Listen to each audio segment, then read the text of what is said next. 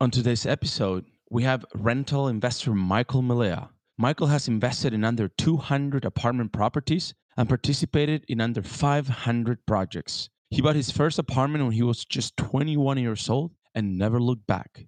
What I love about Michael is that he's generous, hungry, experienced, and truly believes in the power of giving back.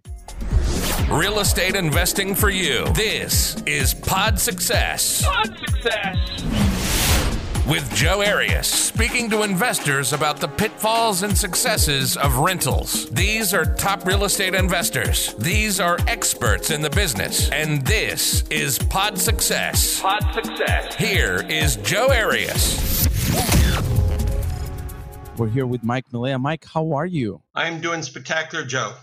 Thank you very much for inviting me. Absolutely. I'm very excited. You are our first guest on the rental department, on the apartments and rentals. So, Mike, why don't we just maybe start a little bit about sharing a little bit about you and, for how long you've been in the business in rentals and how did you get in the business and all that good stuff? Okay, I may date myself by how long I've been in the business. I worked on buying my first house when I was 14. I'd saved up money from selling seeds and paper route and different things. I had the down payment, but they wouldn't give me a loan. I bought my first duplex to buy it and fix it when I was 21 in the city, Lawndale. And it was a duplex, lived in one of the units, fixed it up, then moved to the back unit, fixed that one up, and then eventually sold it and exchanged into something else. And did this, I hate to tell you, when it was late 70s. So 78 was when I started doing this. And then for some reason, I said I thought I should go off to law school. So I sold the real estate I had at the time, went to law school, and became a tax lawyer at that time because that's what I like doing. So I practiced law for a few years. Then again, I liked real estate way more than I liked practicing law. So I went back in and was buying and selling and flipping properties in Southern California from about 86 or 87 to about 91 or 92. The real estate market went in a huge crash at that point. And so had to go off and find something else because nothing was selling at that point. And then I practiced law for another 14 years or so until about 2004. In 2004, I just said, I don't like practicing law. And I wanted to get into the real estate business, but I'd been practicing trust and estates law, and that didn't translate directly into real estate. So after talking to a lot of people and getting a lot of advice, it was interesting because I started going to very successful people and asking them, here's where I'm at. Here's what I would like to do. What would you recommend? And if I would ask for a job, they wouldn't talk to me. But if going to it, get advice from successful people, most people are willing to give you advice. And I was able to talk to a lot of very interesting people. And what it came down to is really to make it in the business, to get back in and to be investing in real estate. Probably the best is become a real estate broker and really understand that market. And at that point, the choice was, do I want to go into houses or do I want to go into apartments and income property? And income property really appealed to me much more than houses. Houses, I'm not a big holding open house person, and I viewed it, I go to play tennis with somebody and hopefully they have me list their house. But apartments are more dollars and cents. It's more based on logic. And I went to a company called Marcus and Millea, which is the largest commercial brokerage company in the country, and worked there for about 7 years, focusing on apartments in the South Bay. Sold a lot of apartments. It took me literally, even though I thought I would know everything because I practiced law, years to be able to really properly evaluate properties and to determine what's the things they're looking for and what are the characteristics that will cause one property maybe to appreciate more than another property, and what is and to find a comfort zone between safety, because you never want to lose a property. So between safety and appreciation. So I worked there, and then I went to my partner who had been at Marcus and Millea for longer than me, about 13 years. We went off and moved to Keller Williams, where we're now the largest either first or second largest commercial group in the country for Keller Williams. And we sell a lot of apartment buildings, but we also invest in a lot of apartment buildings. But the money generated from the brokerage allows me to invest in more and more apartment buildings. So that's kind of a short history of a few years. Yeah, and it's very admirable. And you bought your first house when you were 14, and you did Well, your I didn't business buy it when at 14. They once I wanted to, they wouldn't sell it to me. I know exactly where that house is to today. So you wanted to really get into commercial real estate, have passive income rentals, and you Correct. decided that you wanted to become an agent first. Is that right? It was the way to get there. It was a kind of a means to an end, to the extent if I'm looking at rental property or apartment buildings and talking to owners all day long, I learn more and more about the market. I also see what deals are coming and I have access to that. And it's a way to make sure income's coming in, because sometimes when you have income property, you may be able to have a lot of cash flow, but sometimes there's not going to be as much cash flow and you need outside income. You don't need it, but it's very helpful to have, depending on how successful you want to be. And I liked brokerage from when I did not like practicing law, but real estate brokerage was fun to me because I basically was helping people. I was making a difference in their life, somehow talking to them about their goals. What do you want out of life? How do you want to get there? Is this real estate you have going to get you there? If so, good, you're on the path. If not, what else could we do? And how do you want to set it up for your kids? And could really make a difference in people's lives. And I like that. You were able to make a difference when you were an attorney as well, right? Yes. I mean, it was, I was doing trust and estates law. And yes, I was a really good attorney and people liked me, but I just did not have the passion for whatever reason. You have to talk to my therapist. But for whatever reason, I don't like practicing law, but I like real estate.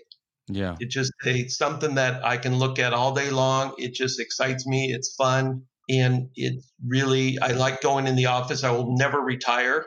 It just, if I was practicing law, I would say, oh, how many more days till I can retire? Here, I have no desire because I'm not going in the office right now, but I'm always on the computer looking at properties, seeing what's for sale, seeing what's out there. And it's just very fascinating to me, keeping Yeah. in the business. I'll keep doing it because it just is a fun business. When you really like what you're doing, it's not work at all. Yeah, let's talk a little bit about that. I let's talk about retirement and what is retirement? What does that mean? And why do you think people work their entire lives and they can't wait to retire versus there's other people, you call it entrepreneurs, or there's just different people where they just really don't want to retire. It's interesting. It's usually, as you say, it's entrepreneurs that won't, or somebody that loves what they're doing. Because if you're going through something and no matter how much money you're making, if you don't enjoy it, all you're looking for is getting out. This is my occurrence of it. And it's almost like I don't know, for lack of a better phrase, you're in prison for however many years until you're 60, and then you get out and do what you want. Versus an entrepreneur, you get to choose. I mean, you want to plan it, you want to have a successful budget, you want a structure to make this successful, but then you can do what you want and you're choosing on a daily basis, how am I going to be successful? And what you're doing is getting rewarded for your work. And it's, if you work hard, you're going to make money. If you slack off and take days off and watch movies all the time, you're not going to make that amount of money. So it's really up to you what you want to be. And it's, for lack of a better term, it's what the United States was built on. It's Mm. people who want to lift themselves up, get what they want. And as an entrepreneur, why would I ever want to quit that? I like the people in real estate. I like talking to people about real estate. I like buying property. It's a lot of interesting. Every time I meet a new person, I get to hear a new story, kind of what we're talking about here. How did you start in real estate? Why did you buy an investment property? What's your first property? You just learn a lot of fascinating things from people. Do you think I found the concept of entrepreneurship just fascinating, and I we don't share much on the show, but do you think you can be an entrepreneur if you work for a corporate job or you have a 9 to 5, but you actually really enjoy what you do? At some level, yes, you're always, I think, a lot of people say, I don't want to be in sales. But at some level, everyone's in sales, because even if you're at a corporate job, you are selling yourself on a daily basis to work your way up the ladder, what have you. It's what it seems to me is that some people inside a corporate job, they're limited and they're doing what they're told they're going to do, versus, and it's there's a level of safety in it, but there's also, you're limited, because you're, no matter how hard you work, you're going to get your salary and maybe a little bit of bonus. And if you're an entrepreneur, you have that choice. Even though it would seem, okay, I'm an entrepreneur, I'm a real estate broker, I can work whatever hours I want. I'm probably working more hours than I was when I was practicing law, but it doesn't feel like it. And it's almost, my wife would know, sometimes I'd say, all right, fine, I'm getting ready to leave. It's, I'll be home for dinner. And all of a sudden it's like an hour and a half later. And I'll say, well, something came in about this property. I had to look at it. I had to do this research and I had to call somebody on it.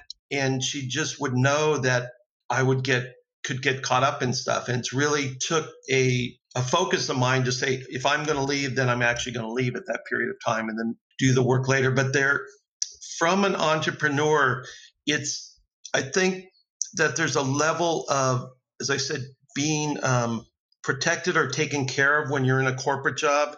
And it's scary going outside of that and being an entrepreneur. And unless you have training or a structure that's in place that you can step into, or mentors, it's very hard to leave the corporate environment because of that safety. And you don't want to go out there recreating the wheel. There's a lot of people who've been out there before you who've created this wheel, and you want to learn that. And it's really about you can move it over. And safety, there was a famous guitarist, Jerry Garcia, who would say, one of his songs was, don't quit your day job till your night job pays.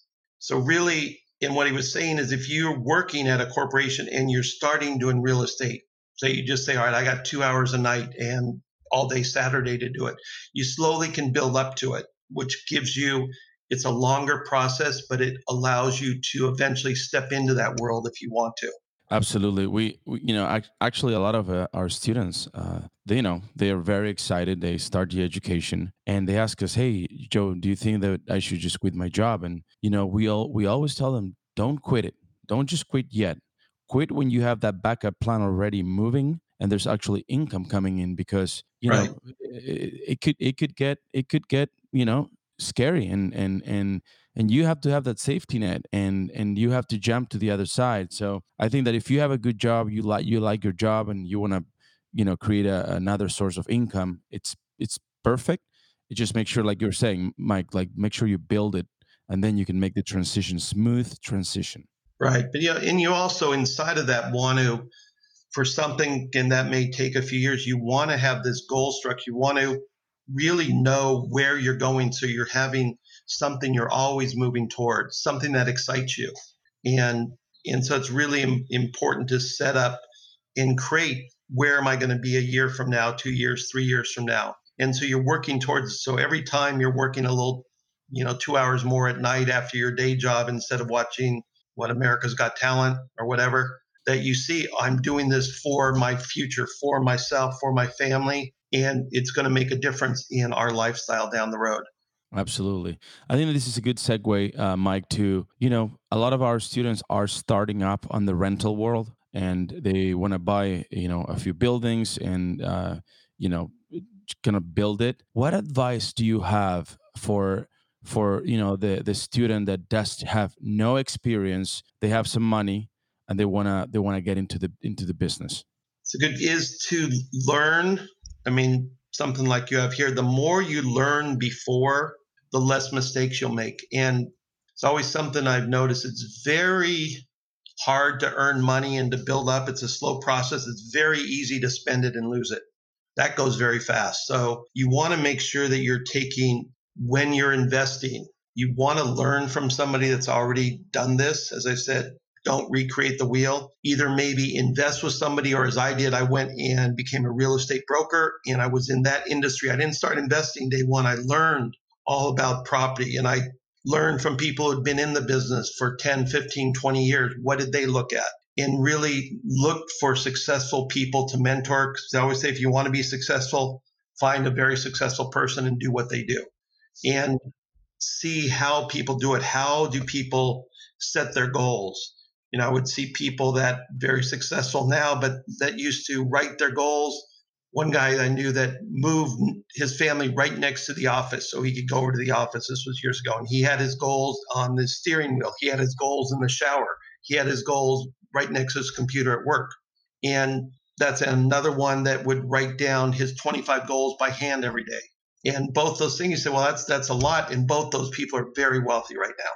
And so it's learning and seeing what other people do. So I tend to would start slowly and either invest with somebody else or learn from somebody else, because there's a lot of people who will buy income property and they look for investors. And so you investigate this and look at a lot of properties.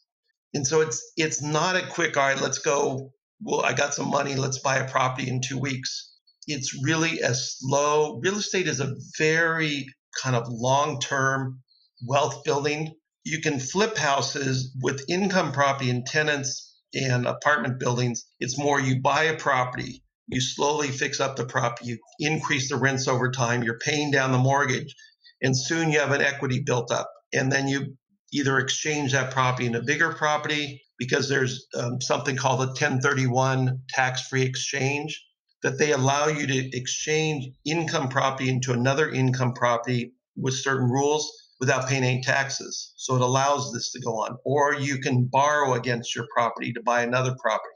And it starts slowly. I had one client and he was buying duplexes and little 4 units and 8 units. And when I had met him first in about 2004, he would call me up and he liked me as a real estate broker. He felt I took care of him, and I would really, it wasn't about how can I make money off you. It was about how can I take care of him, knowing again, then in the long term, we'll make money with each other. But I always say I like to sleep at night. So it's really important to me from an ethical standpoint to take care of people. But anyway, the point being is he would call me up and say, I have $1 million in my petty cash. Let's go buy a property. And what happened is he had so many properties, they just started throwing off cash flow. Then he has his $1 million. He goes and buys another property. Now he's got more cash flow coming in. And it's just this thing that keeps rolling along. But it's not something that happens overnight inside of this. It's a slow process. But I know many people, I will see somebody that was a school teacher, and they never made that much money. And all of a sudden they own 4 or 5 income properties they bought slowly over there while they were teaching. And now they have all this cash flow coming in. They don't have to work. They can do whatever they want. They have the cars they want. They can take the vacations they want. And it didn't take that much income to make this happen. It just took a plan and keep implementing that plan over time. Beautiful. So just to bring it up so we can actually give our listeners, our students something tangible. Let's say that someone has, $500,000, $1 million in cash and whatnot. What is the next step? They call you, right? Call you, call an agent. What is the next step?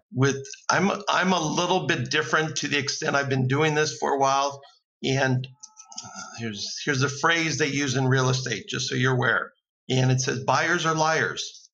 And most buyers will come to real estate brokers. And this is important for your students to know. Most buyers will come and they're not going to be loyal to that real estate broker. They're going to have the real estate broker do a lot of work for them, but then maybe they'll buy the property from somebody else. And what you want is to get a few real estate brokers working for you that trust you. Right now, because I've been around for a while, unless somebody has maybe $1 million or $2 million in cash and says, I need to invest and I have a period of time, I have 6 months, and I will invest in this time, and you are my broker, I probably won't work with them. Because a lot of buyers will come in and say, I want to buy a property, and you work, and you find out, well, they want to buy the best deal ever made or the best deal ever in existence. Well, I can sell that to 50 different people. That's best right. Deal ever. But if they say, I have a plan, it has to be a solid deal. Here's how we're going to move forward. I am going to use you. Then I'll work with them.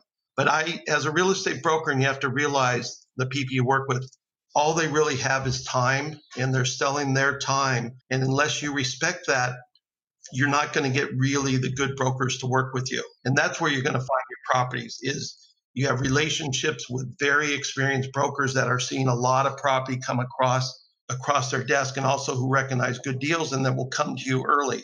Yeah, So, that is a very good point. But here you're thinking as an agent, like let's change the hats, and now you're an investor, right? And you're giving and that's advice. what I'm saying is I'm looking at it from the real estate broker side. So to try and say, as an investor, here's what you're looking for, because part you're looking for property, part you're looking for a broker to partner up with, because that's who's going to find you property. I mean, it's hard to go and say you need to take something like what you're designing here on how to prepare people. Because if you have $500,000 and less, you've never bought a piece of income property, I would not buy a piece of income property immediately. I would either go with somebody else who's done it a lot and that you really trust, and have them partner up and buy with you. And maybe what they'll do is they'll find the property, they'll take care of doing all the work, and you'll put up all the money and you'll figure out a way to split the profits. That way you can take advantage and learn what somebody else knows. Because buying on your own, this is just other people will have other theories, that you buying on your own, you're going to wind up making mistakes because you don't know the difference between buying on street A and street B, or buying in this town versus somebody who's been selling property in that area for 20 years, knows more. Or somebody, and I know, Joe, you have bought and sold a lot of properties and you know how to go look for properties. So if somebody is talking to you and saying, all right, how do I do this? What can we do? And I'd really recommend they figure out a way to either partner up with you, and I'm not sure if you guys do that, or mentor and have somebody there who can walk them through the process and know where they want to go. Know this is a goal the goal is not just to buy a property, but what does that property represent? And what is that particular property going to lead to 3 years from now? A lot of income property, you're buying for long-term cash flow. Yes, it's going to go up in value, and it's not usually as a flip, because you can, and we bought property that we were planning on holding.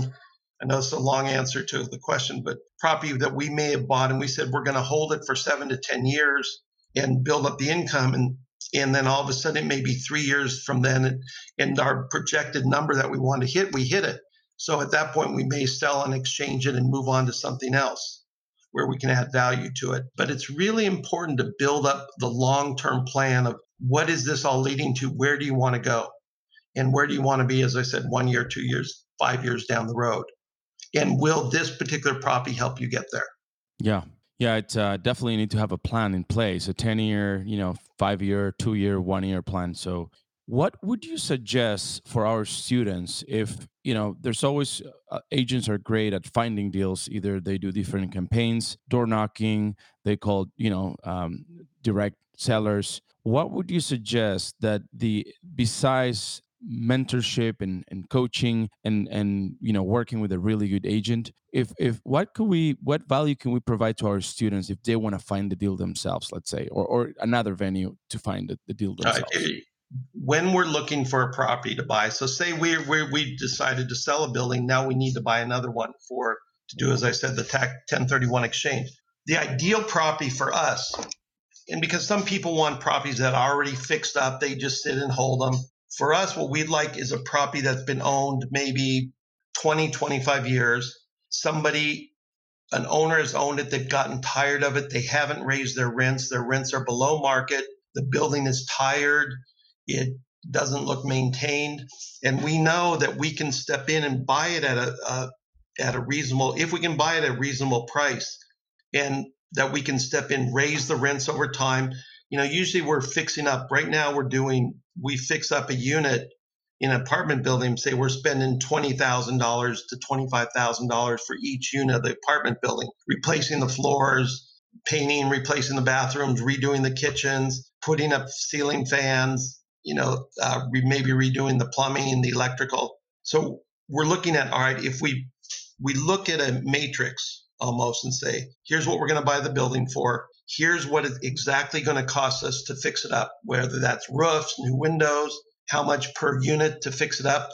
And then we add those two numbers together and we then look at what is our cash flow going to be because then you'll have a building that's appreciated in value. And is your cash flow, if you do all that work and you make 1% on your money, that's not the greatest. You'd rather, if I can do that work and I have a building that's now producing 5, 6, 7, 8% cash flow, I can sit on that for a long period of time. And if there's a loan on it, that loan gets paid down over time. And there's two ways really to make money in rental real estate. One is income and the other is appreciation.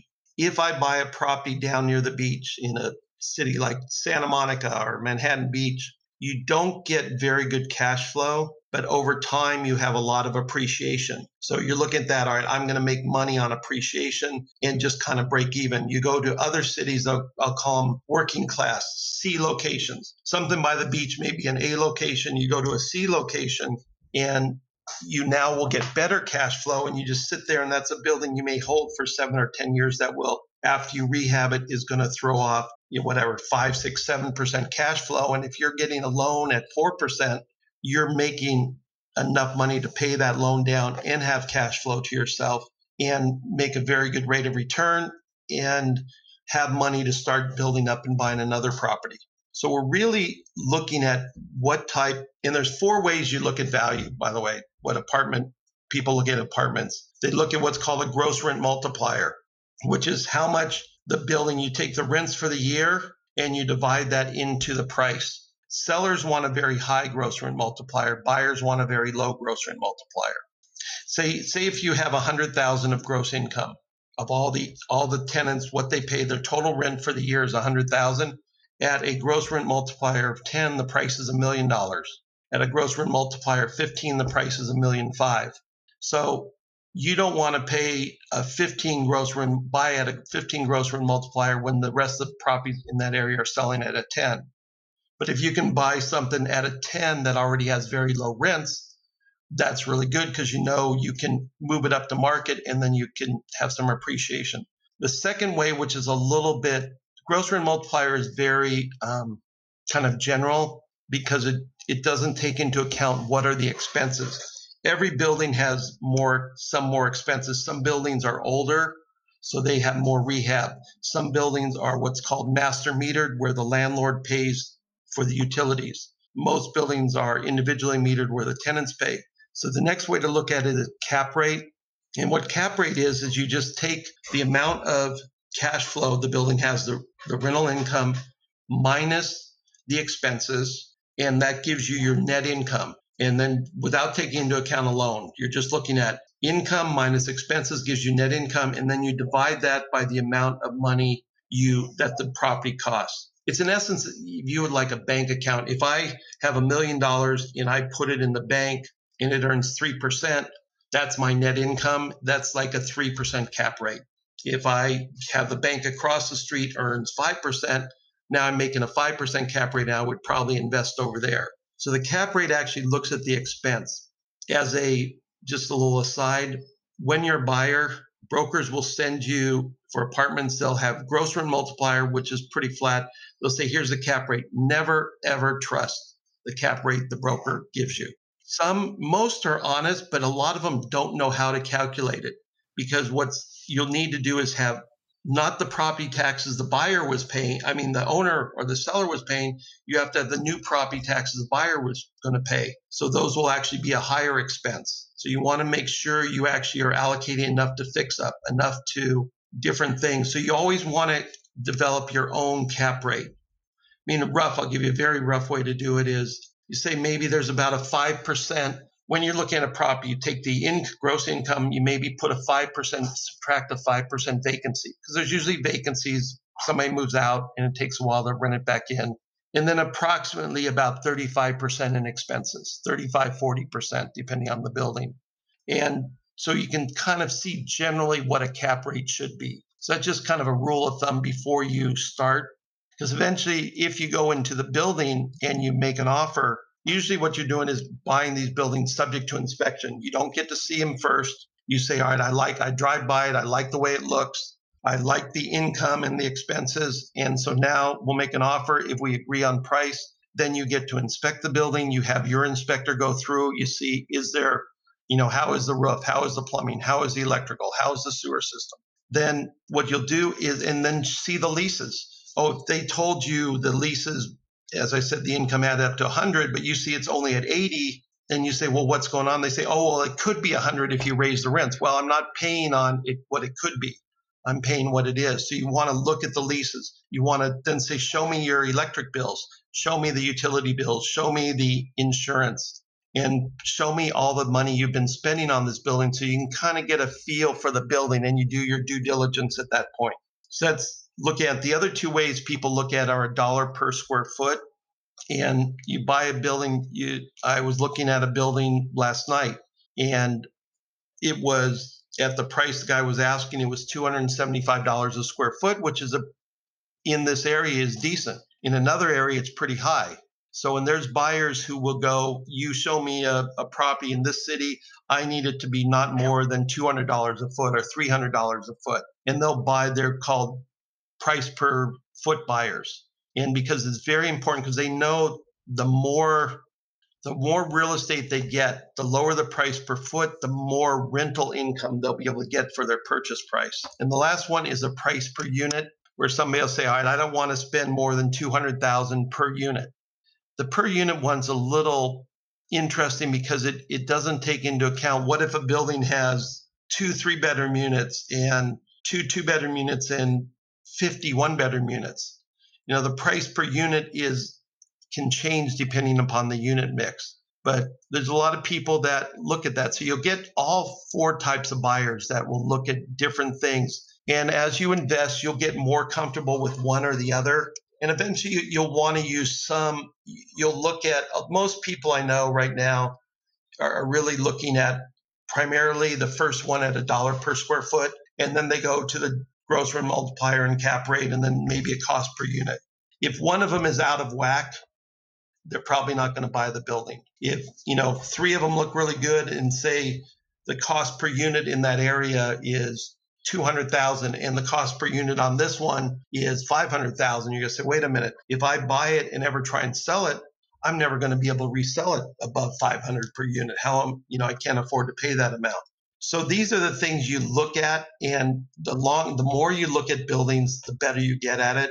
And going back to previously, if you're looking at what you want to do, and it's very, you've probably heard it said a number of times, look at 100 properties before you buy a property. Go drive by, run the numbers. Look at a building that, something that's fixed up what it's selling for, something that's not fixed up what it's selling for, or pick a market and get to know every single building that's for sale right then, and every building that's sold there in the last 3 or 4 years. So so when a new property comes up in a particular city, you can say, all right, based on that, this is a good deal, this is an average deal, this is a lousy deal. You just get better at it, but you got to look at properties. You got to get experienced at it. Yeah, repetition, right? Yes. Over and over. So what would you say are the biggest roadblocks that a new investor could make? Would it be like on the price, maybe buying overpriced, or buying something that is in really bad conditions? Do you have like a filter for like conditions? Like, okay, if you have foundation problems, you're not buying it. But if you have maybe some maybe the drywall, it's not that good, who cares, right? You can replace it. Do you have any filters around what do you buy and what not? Not really. It's a factor of price. If foundation's bad, it's a bigger issue, and we're going to get a bigger discount, or we're not going to buy it, because why do all that work? Because it will be a bigger project. We are selling a building right now where that's why the person's selling it, because the foundation is drooping, and it's going to cost $700,000 to fix that foundation. It's a larger apartment building, and there's a lot of buyers who don't want to get into it because they don't know what else they will find in there. Anything at the right price. At the right price, I'll pretty much buy anything. So it's knowing the price. So as you say, overpaying for a building, especially if your plan is I'm going to hold it for a period of time and then resell it, you got to be careful on that. Getting too large of a mortgage, because if the markets go up and down over time, and the worst thing that can happen is if during the markets go down, you have to sell it, you're going to lose all your equity. So as long as you have cash flow in a building, you can hold through any downturn. And you wait till the other side of the downturn, it's going to go up in value and will go past where you were before. So it's really important that you have the ability to survive in here and you're not putting everything in and your mortgage payment is too high that if one tenant moves out, that all of a sudden you can't pay your mortgage and you lose the building. So it's being very cautious, especially in the beginning. And I was probably more of a risk taker when I was younger. And I tend to be more cautious because I don't like to lose money. I don't like to take the chance of losing money. And a lot of my clients are older and they want conservative investments that will go up in value. So it's overpaying, it's getting too hard of a mortgage, it's buying property with more problems than they realize, that they didn't do the proper investigation, that they didn't hire. It's worth almost being a pain to get everybody. Don't skip it and say, hey, I don't need a property inspector to go through because I can save $500 or $1,000. No, get a plumber over there to run the sewer pipes, because brand new sewer pipe, and they'll run a snake down there or a camera, and they'll charge you $200, $250. But you try and save that money, and all of a sudden, a year into owning the building, you need a $25,000 new sewer. You weren't counting on that. Where's that money coming from? So inside the buying, you make more money, they always say, on the buy side than on the sell side. Because on the sell side, you just sell it into the market. The market is what it is. You sell it in there. People are only going to pay what it's worth. But with a lot of research, you can buy better. Real estate is an imperfect market, which is one of the reasons it's very interesting, in that every building is a little different. It's not pure that everything's exactly the same, because the rents will be different, how it's been maintained will be different, the location will be closer to a corner, in the middle of the street. There'll be more, whatever, rowdy neighbors, there'll be whatever's going on. And you really can buy, being careful, you can buy a building that will prove to be a gold mine over a long period of time. So that's inside of being too quick to purchase, not being aware of what you're purchasing, over leveraging, not having a plan for long term, and not looking at enough properties, and not doing proper investigation before you buy the property. And going and knowing what you want to buy. Say I want to buy a building and that has a current 5% cap and is at $200 a foot, and you see one that's at $300 a foot at a 2% cap, and you say, oh, but I really like it, I'm going to buy it. It's not part of your plan, but somehow you emotionally went away from it. So veering off of your plan is only going to get you in trouble. Or saying all of a sudden, I'm buying property in, there's a city called Torrance, California. I only buy property in Torrance, but all of a sudden I see a car wash in Minnesota that looks like a great deal. I'm going to go buy it, but you know nothing about it. So buying things you know nothing about is a huge problem that I see happens all the time, and people regret it. Buy slow, buy very slow. And what I mean by that is really be careful about what you're buying, and be willing to make a number of offers until you get exactly what you want, because you're going to wind up owning this property for a long period of time. Absolutely. Mike, when you purchase your properties and you hold them, do you manage them yourself, or you get you give it to a management company, a property management, and they handle it? How do you go about that? What are your systems? I used to manage them myself, but I realized there's some people that are really good at managing and they just have a natural inclination for it, and that's not me. So I always use management companies, and some people will never want to use, they always want to have hands-on. My dad, when I was growing up, would manage all his own properties. He would collect all his own rents. He would climb under the house and fix the sewer. He would do all these things himself, and you make money doing it.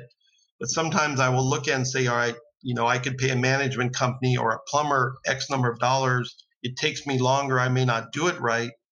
In essence, I'm saving $10 an hour or something that I could go out and looking at for new properties, I can make more money doing. So I always hire a property management company.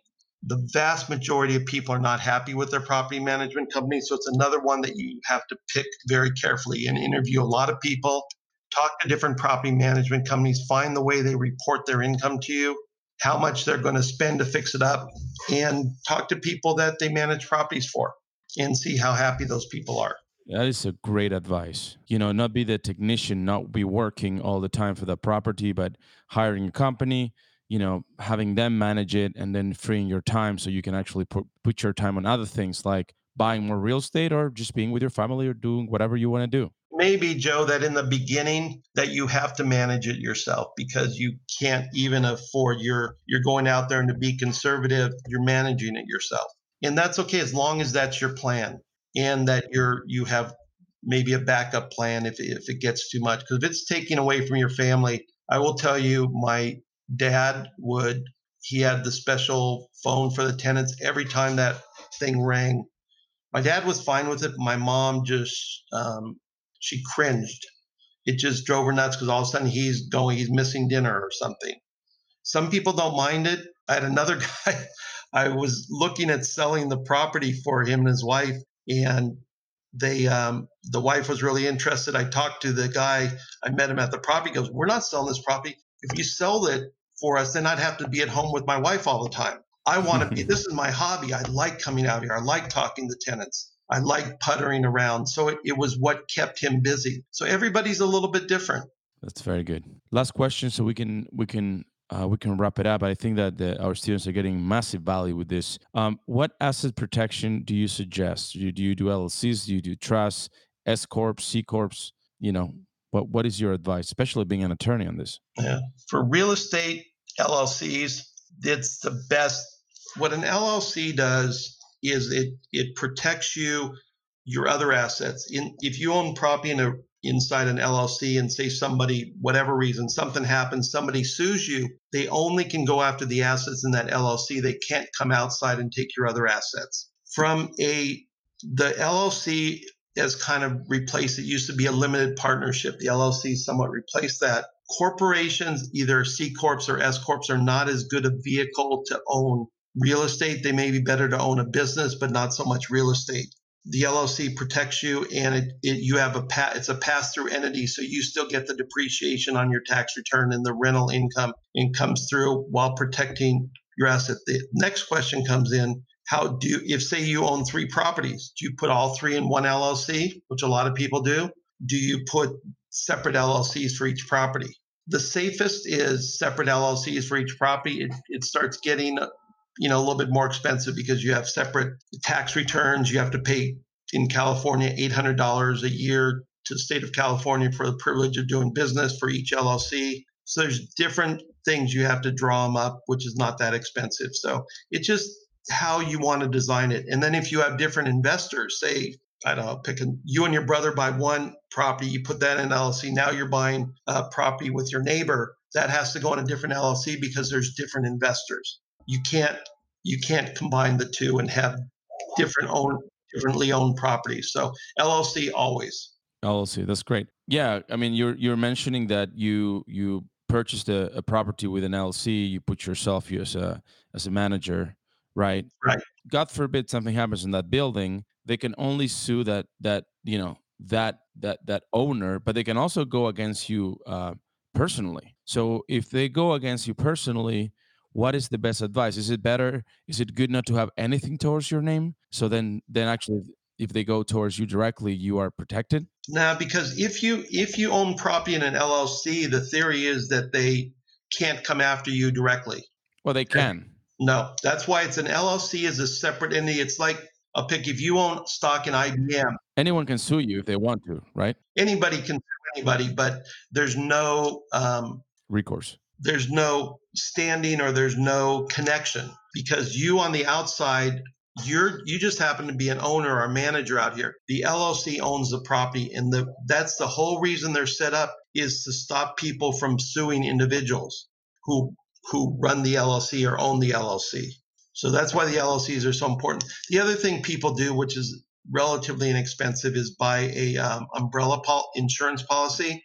You can get a lot of coverage for very little. What usually it's you'll buy an umbrella policy, say for $3 million on your house and the rental property. And if somebody slips and falls, you have that protection. And maybe, you'd have to look it up and talk to your insurer. Maybe that's $5,000 or $10,000 a year. And that gives you a lot of peace of mind. The umbrella policy is the other way people do it, and they're not bad ideas to have either. Absolutely, yeah, we've done that too. That's a great advice, Mike. Last question. Any any last advice you wanna leave our audience, our students with? You created tremendous value. So is there anything else maybe I didn't ask you that you want to share? I mean, it kind of goes back what I tell people they're starting, especially in brokerage or any place, is first get the experience, have a mentor, but figure out if this is your passion.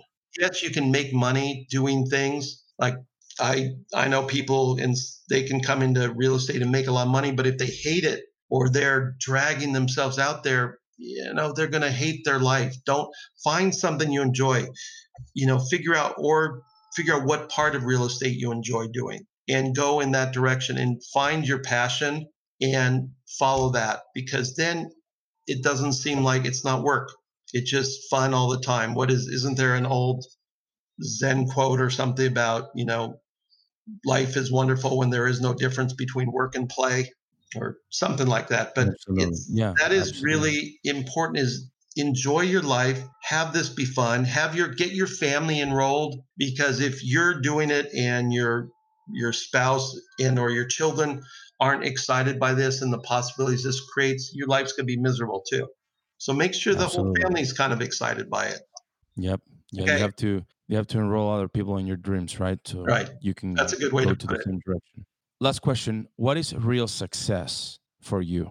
Interesting question. Real success is being able to do what I want to do when I want to do it, and which doesn't mean never working. It means that I'm choosing what I want to do. I'm choosing to be a real estate broker, a real estate investor, or choosing to take an afternoon off and go to the beach. So having that flexibility in life, I don't need to own a helicopter. I don't need to be that wealthy. I also have gotten where I've done this long enough that I get to choose who I work with. And that is important to me, who I work with on a daily basis, because it's the people you surround yourself with. What's the saying? How your life will go based on your 5 closest friends. Who you surround yourself with. Are they bringing you up? Or are they bringing you down? And I like to surround myself with people that bring me up. And I have those choices now. Beautiful. Just beautiful. Awesome. Mike, if our students want to reach out to you, they might want to buy from you or talk to you about potentially partnering, or, maybe putting some of their money to work, or you name it. How can they reach out to you? Either I'll give you a phone number, and you can just go to my website as well. But the phone number is 310-939-9356. And I think MikeMillea.com, MikeMillea.com. Beautiful. Mike, once again, thank you so much for being in the show. We appreciate you. Thank you for all the wisdom today. And Thank thanks. you, Joe. And I think you're doing a great thing and making a difference in people's lives. And thank you for inviting me. Absolutely. Absolutely. All right, guys. Well, thank you so much for once again to being on the show. And everyone, have a great day. Real estate investing for you. This is Pod Success. Pod Success. With Joe Arias, speaking to investors about the pitfalls and successes of rentals. These are top real estate investors. These are experts in the business. And this is Pod Success. Pod Success.